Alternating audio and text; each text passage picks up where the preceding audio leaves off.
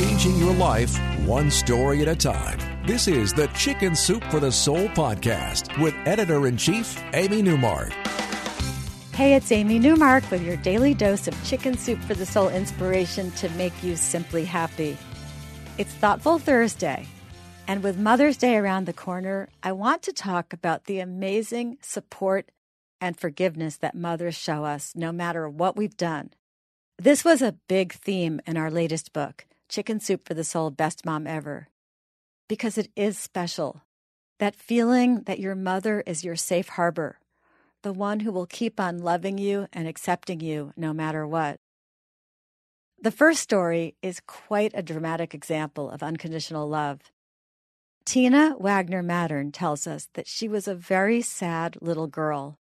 Her parents were divorced, and her father had custody of her. But his new wife didn't like having Tina around. And her mother couldn't handle taking her back. So Tina's father gave her up to a couple who were looking to adopt. What this couple got was an emotionally scarred little girl who didn't want to be with them, but was not welcome anywhere else. She also didn't trust women at all, after being let down by her stepmother and her mother. So she was particularly hard on her new adoptive mother. But her new mom dove right in, nursing her back to physical health, because in addition to her emotional problems, she had come to them malnourished and sick, and also nursing her back to emotional health, which was a much more difficult process. Tina's new mom sat by her bed at night, treating Tina's constant respiratory infections. She changed her sheets as many times per night as Tina wet them, never complaining. She would always say, "It's okay, sweetheart, it's not your fault." Tina never thanked her. She just kept acting out, testing her new mother's love. Every time she disobeyed her mother, she would say to her, "You can't tell me what to do. You're not my real mother." Years later, Tina's mom confessed those words had been like a knife in her heart. But she went on loving Tina anyway.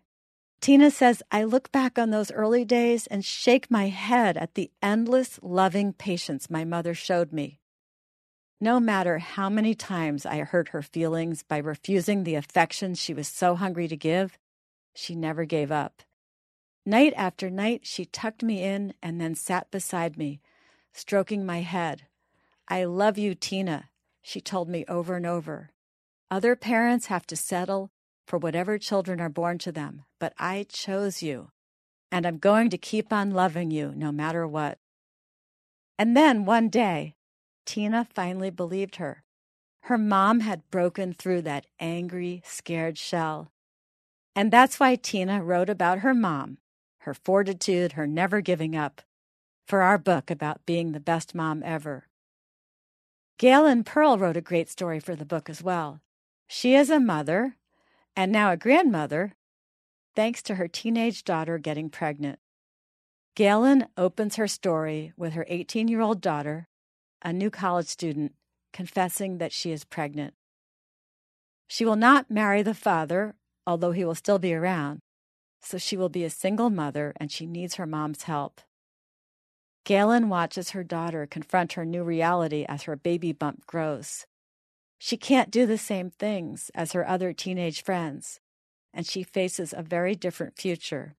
The plans and dreams she had just months before are no longer feasible. She is no longer the popular, carefree, spontaneous center of her social circle. She faces the judgment of friends and even some family members, but Galen, her mom, supports her. Galen watches as her daughter grows up quickly, and she is impressed.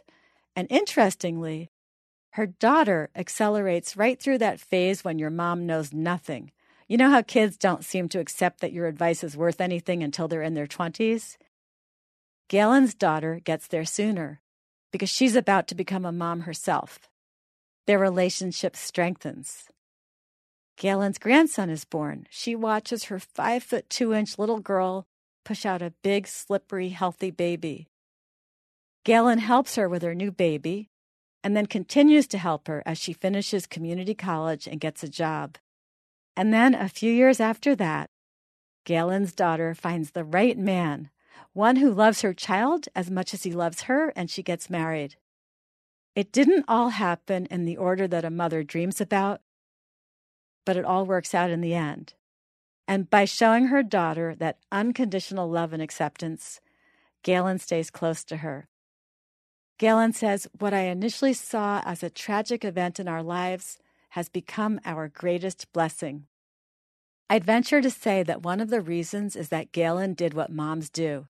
She remained supportive and accepting, and by doing so, her daughter ended up doing all the right and responsible things too.